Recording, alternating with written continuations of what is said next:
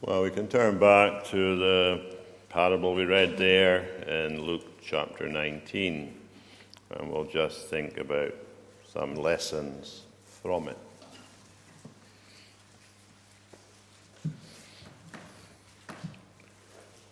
The word mina is not one that we're used to saying, and a mina, if we wish to know, was a coin that was worth 100 drachmas. And we might ask what a drachma was.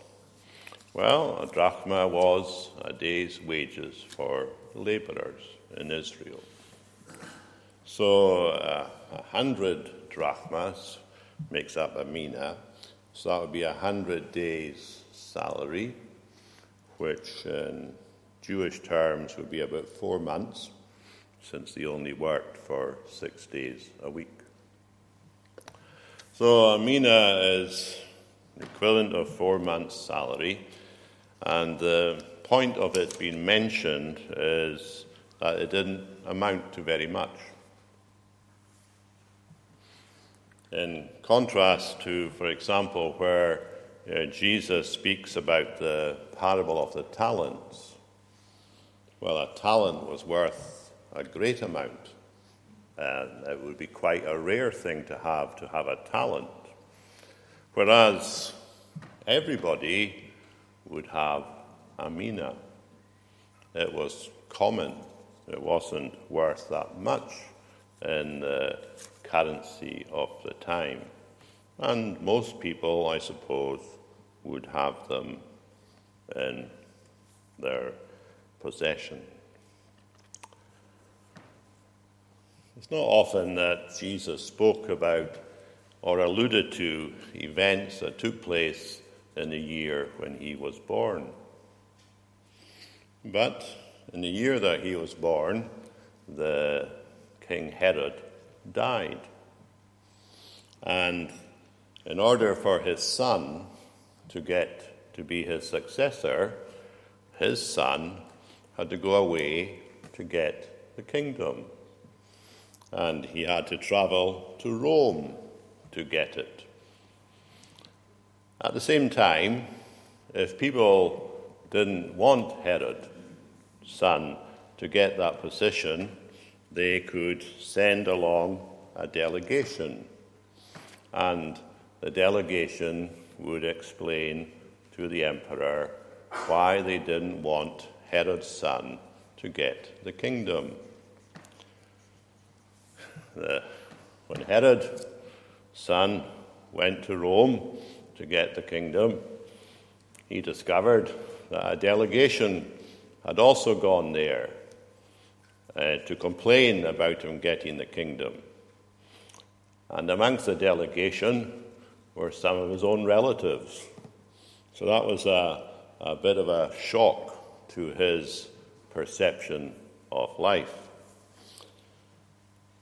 When he was away, he arranged for different people in his kingdom to do different things, because they expected him to come back.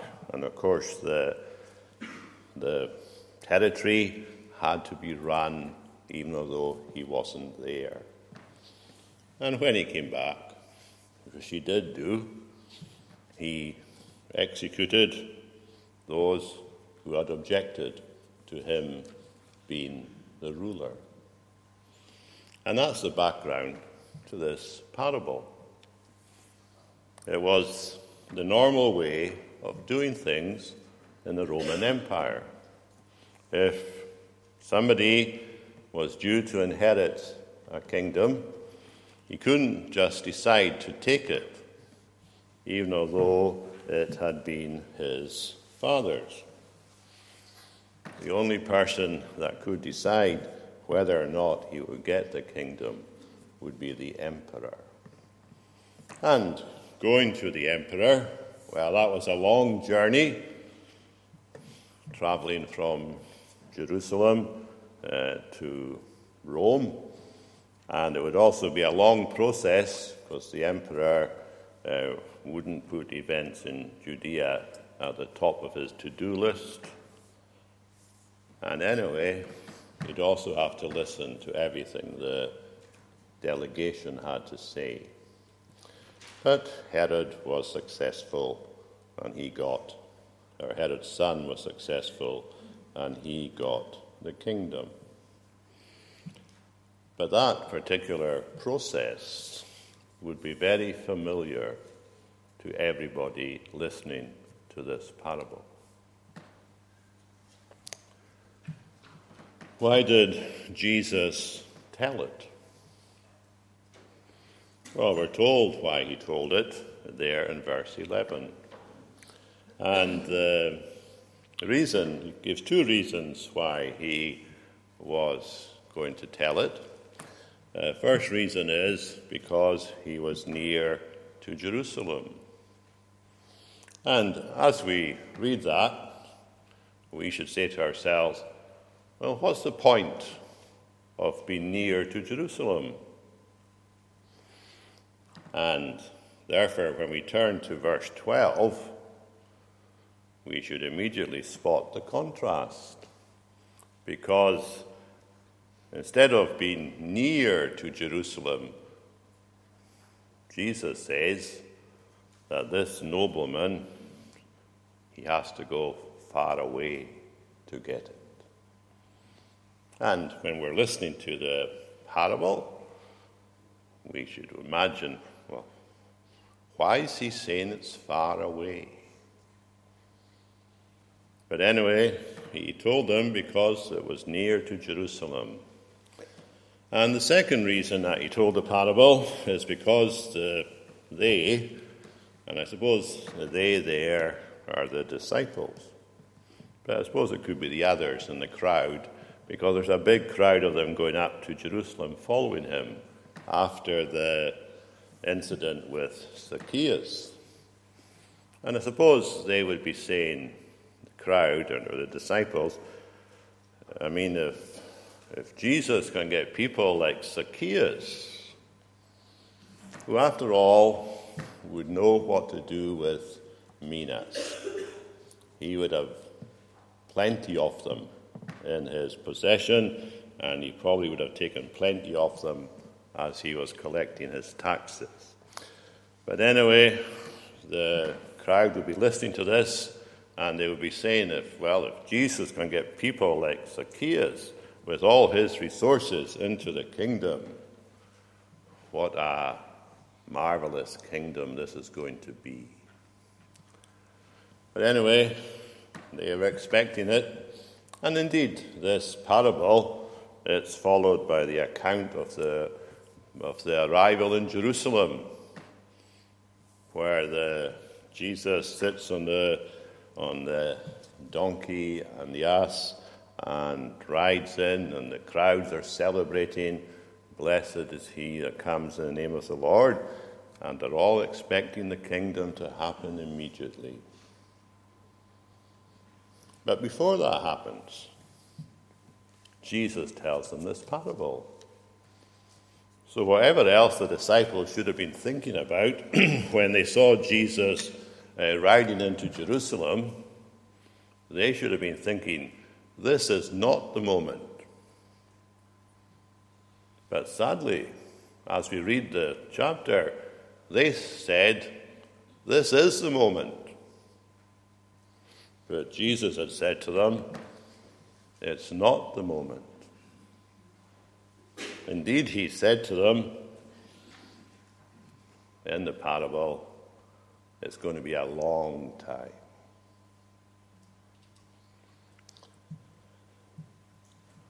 As we look at the parable, I suppose three questions come to mind. Who is it about? Who is the nobleman in the parable? And there's also another question. Who gives the kingdom to him? And there's a third question.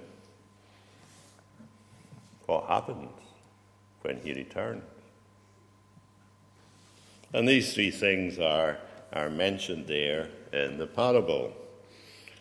The nobleman is Jesus. And when did he get the kingdom? Well, Luke actually gives us the answer to that question. And he gives us the answer in the next, in chapter 23, through the question that's given to Jesus by the dying thief. Because the penitent criminal says to Jesus on the cross, "Remember me when you come into your kingdom." And the obvious feature of that particular request is that the kingdom is still future. I mean, isn't it? Remember me when you come into your kingdom. As far as the question is concerned, Jesus hasn't yet got into his kingdom. So Luke gives us the answer to the question about the kingdom, even when he's asking Jesus, when the criminal asks Jesus to remember him.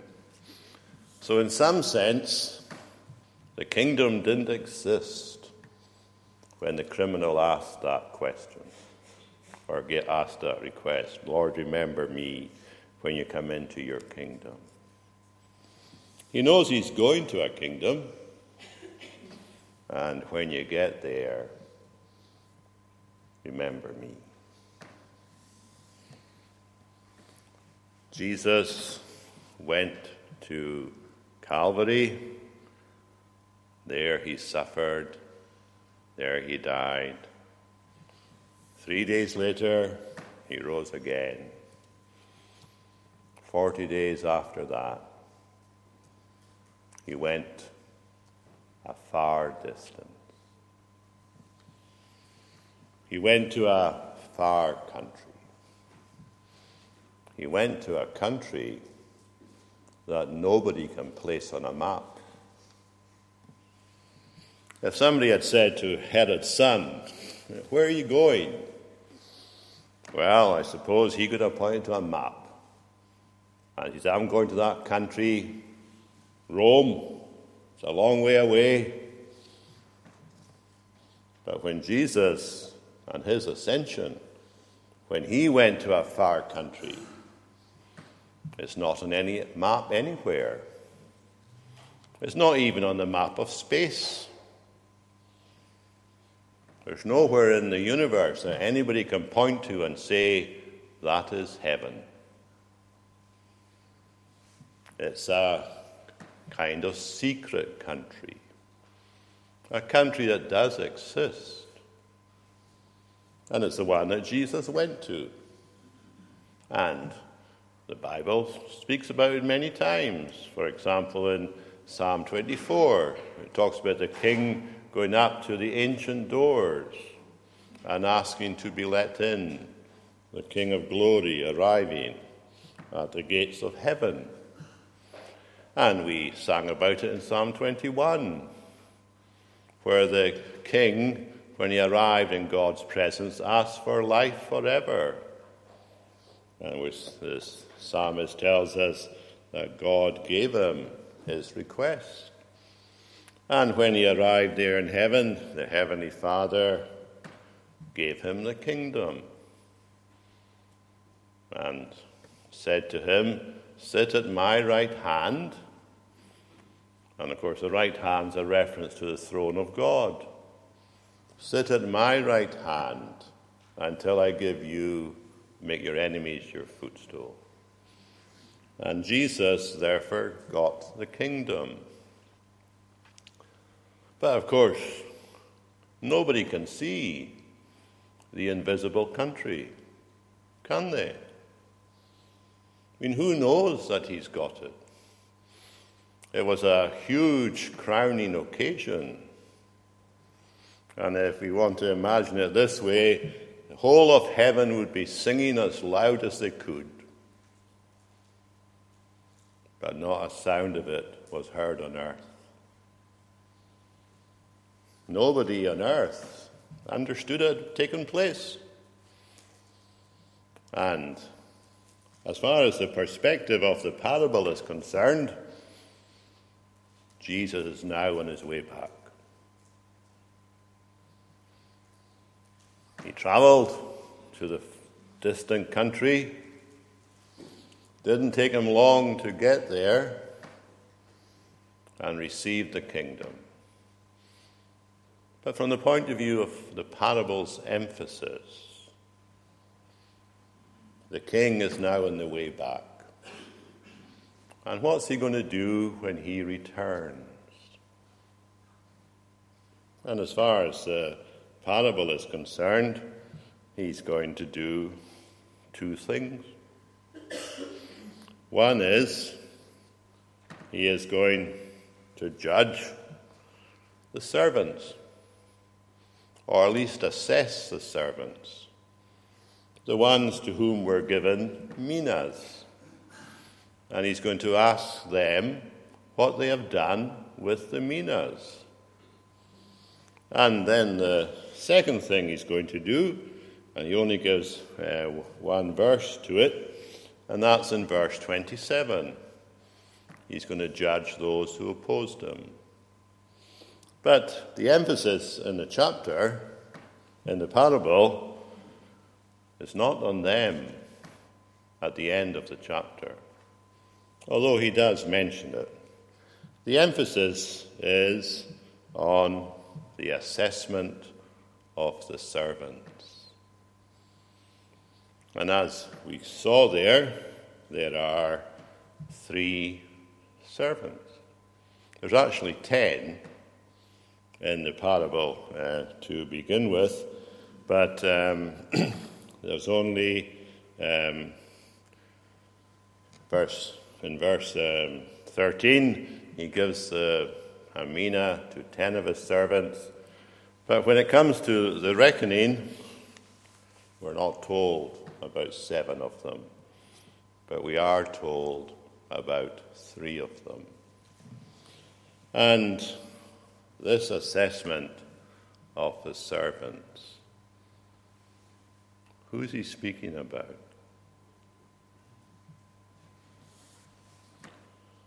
Well, he's speaking about the ones who have been given this everyday currency. Something that all of them had, and something that each of them had equally.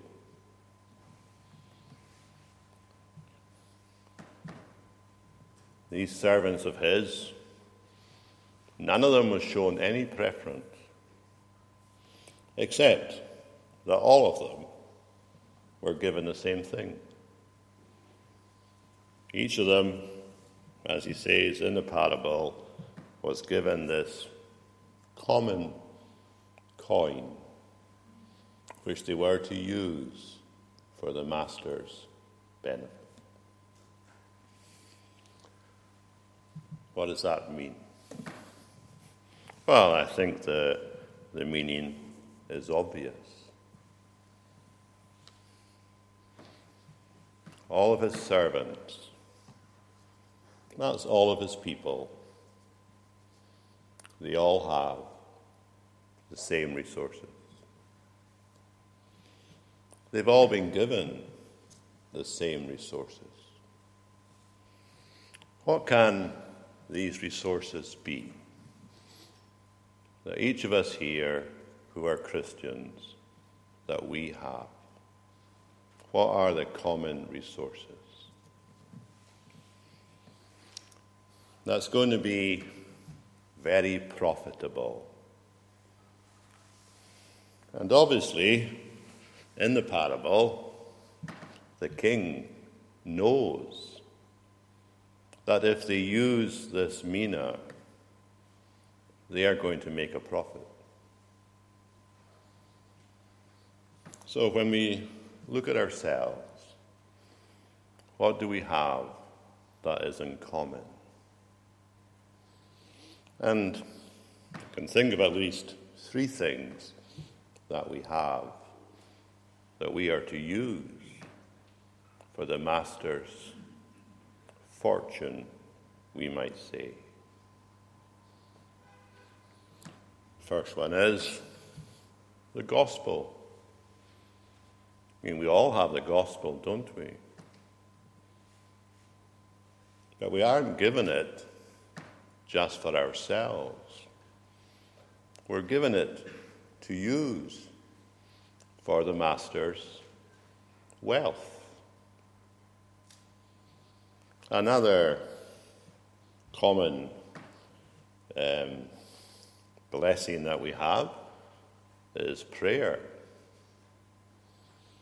And we're to use our prayers to increase the Master's wealth. And a third common feature that is found in every servant is how to live. We are to live in such a way that, as Jesus said, that when they see your good works, they will glorify your Father who is in heaven. The wealth of the kingdom, the wealth of the king, is seen in the purpose that he gives this common mina for. And how is the kingdom or the Saviour's possessions enlarged? In what way is his possessions enlarged? I mean, he has everything. Everything's spatial. So what is there that enlarges his possessions? And of course, the answer to that is converts. I mean, what else is there that adds to the Saviour's possessions? There once was a time, of course, when he had no converts. That's extraordinary to think about, isn't it? After the first promise was given in the Garden of Eden, how many converts were there at that precise moment? Of course, the answer is none, until, if they did so, Adam and Eve responded. And then Abel, and so on. But you know, it is rather startling, isn't it, to think that the only thing that can be increased is the number of people in the Saviour's kingdom. Now this particular mina, well, in everyday life, whatever else could be said about it, it was easy to use. Wherever you went with your mina, you could use it.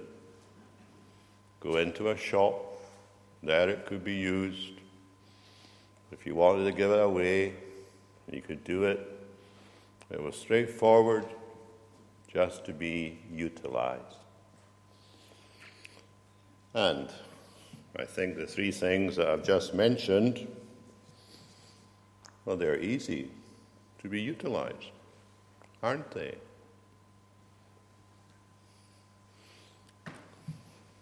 Telling people about Jesus, well, that should be normal.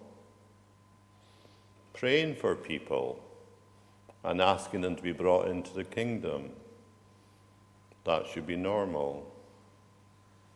Living in such a way that our lives attract people to Jesus should be normal. And I don't think it's too much to say that that is what Jesus wants. So these people are assessed. They've all been given the same amount. So it's not a question of talents. But one man, or one person, he comes in there in verse 16, and he says, with great excitement, we can see the excitement, can't we? Lord, your mina has made 10 minas more. And then there's the other one with 5, who got 5 minas. He had 1 to start with, but he got 5. And we can sense his excitement. Lord, your mina has made 5.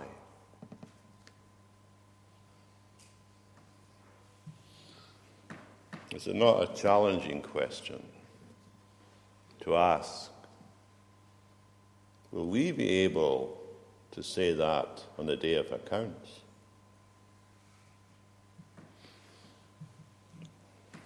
Lord, because we shared the gospel, because we prayed, because we lived the way we should have, there's 10 people here in the kingdom. Or Lord, because we shared the gospel and because we prayed and because we lived Christ-like lives, there's 5 people in the kingdom.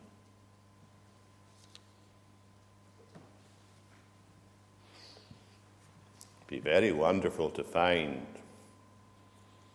people there who trace their presence to what we did.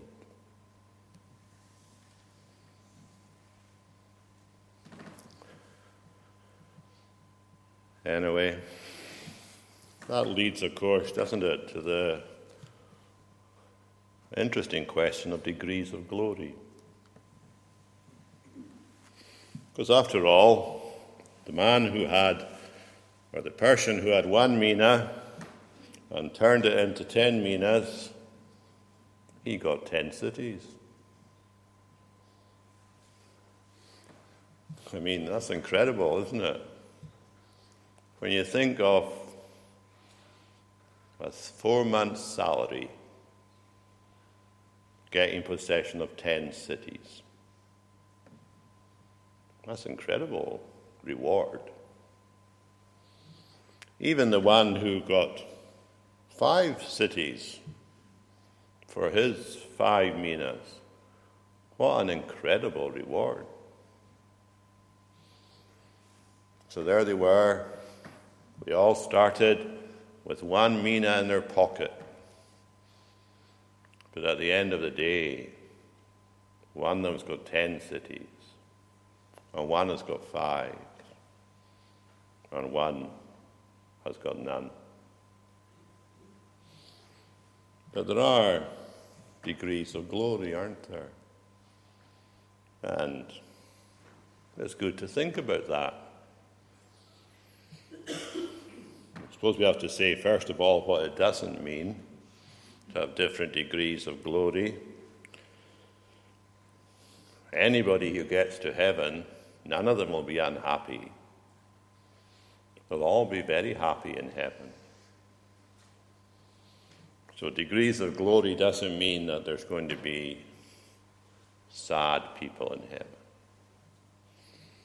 Nor does it mean that those who will have the biggest crown will somehow or other have done it themselves. Because I'm sure we noticed that both the man who got 10 and the one who got 5, they said to the Lord, your mina has gained these cities, or gained these 10 minas and 5 minas. So it's while the servants did certain things, it wasn't because they merited their place in heaven. Like Paul, they would all say that they were sinners who just did what they were told. When we think about degrees of glory, one way I've found helpful of thinking about it is just to think of calling, capacity, and closeness. Calling. Well, we can see that Jesus has plans for the eternal world. That's obvious in this parable. The plans he has for the eternal world, well, in the parable, they involve giving one servant 10 cities and one servant 5 cities. So he's got a plan for them to be involved in doing something in the world to come. All the activities, of course, in heaven will be spiritual, but then the activities connected to the Mina were spiritual.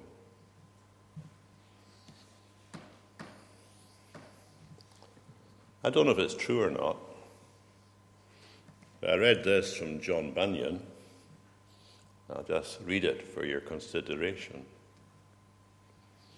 Bunyan said, "The person who is most in the bosom of God, and that so acts for him here, he is the man that will best be able to enjoy most of God in the kingdom of heaven."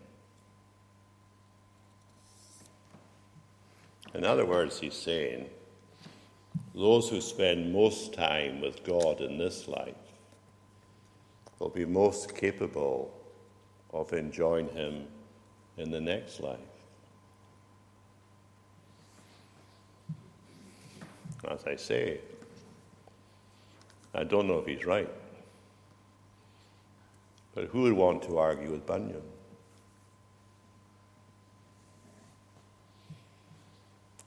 And in any case, God has got a plan. Jesus has a plan. 10 cities, 5 cities. And then there's capacity. Well, there's 2 capacities here, isn't there? One is 10, one is 5.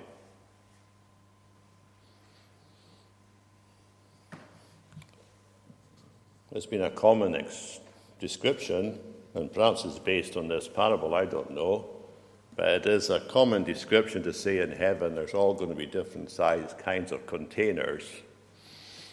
Each of the redeemed is like a container, and all of them are full, but some are bigger than others. So when we get to heaven, if we're his people, when we get to heaven, we're all going to be full of glory. And that'll be wonderful. But it's obvious that the one who's got 10 cities is a bigger container.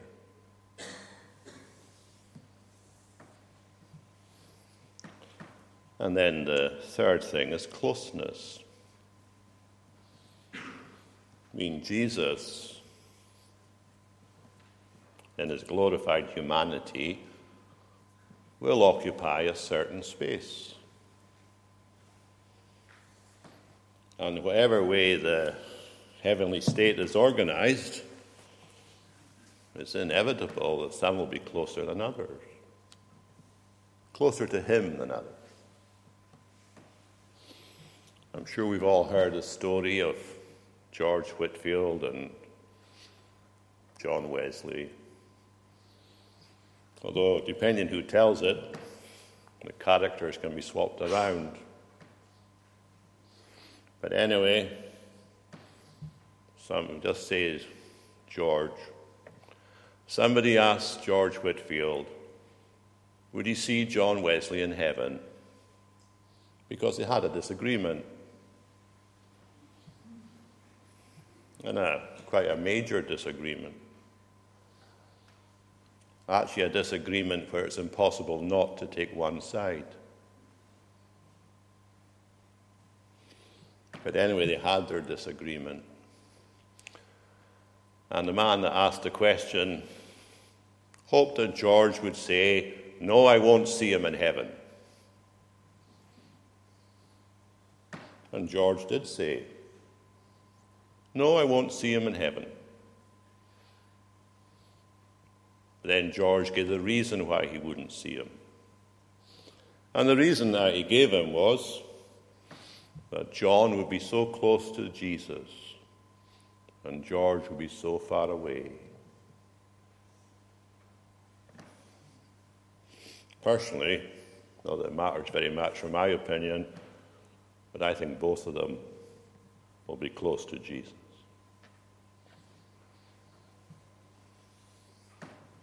Why? Because of what they did down here. Why has one man got 10 cities?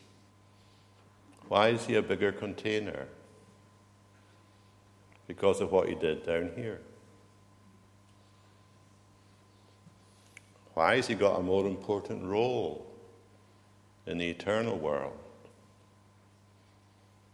Because of what he did down here. So, spiritual ambition.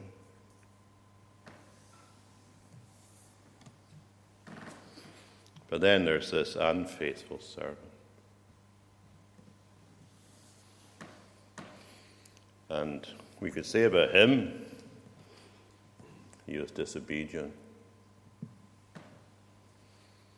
We could say he was marked by distrust. And we could say he's marked by defiance. The Lord gave him a mina and said to him, use it. The man said, I'm not going to use it. Even although it's guaranteed to make a profit, I'm not going to use it. I'm not going to use it in any way at all. I'm just going to leave it. And if we just link it to the 3 points we mentioned earlier, the gospel, prayer, lifestyle,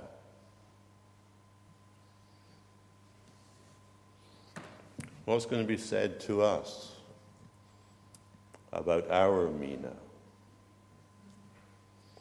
Because rest assured, everybody will be asked.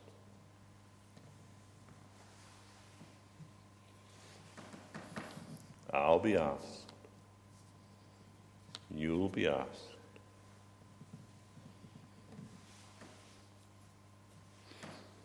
The parable is very piercing.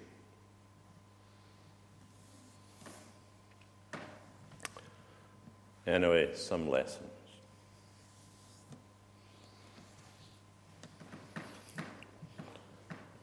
In order to use a mina, you don't need a talent. What talents do we need to use a £5 note? None. What talents do we need to use the mina that God gives us? None. All we have to do is use the mina. The gospel, prayer, and lifestyle.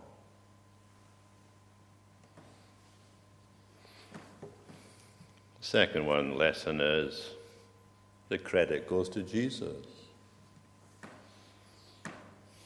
If we want to mix the verses, the man who gets 10 cities will throw his crown at Jesus' feet.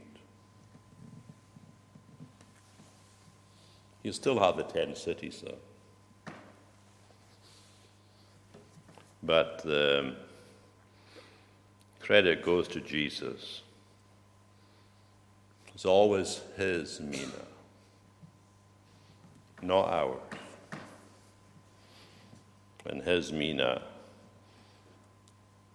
guarantees growth. Third lesson is the importance of faithfulness. Some people try to get rid of the link between faithfulness and success. But in the parable, the faithful person and the successful person are the same person. So faithfulness is using the mina. And the last lesson is this from the parable. Jesus is on his way. He's got the kingdom. Next stage in the divine program, we might say, is the day of judgment. He's on his way. We're closer to it than ever before. Do you know what that says to me?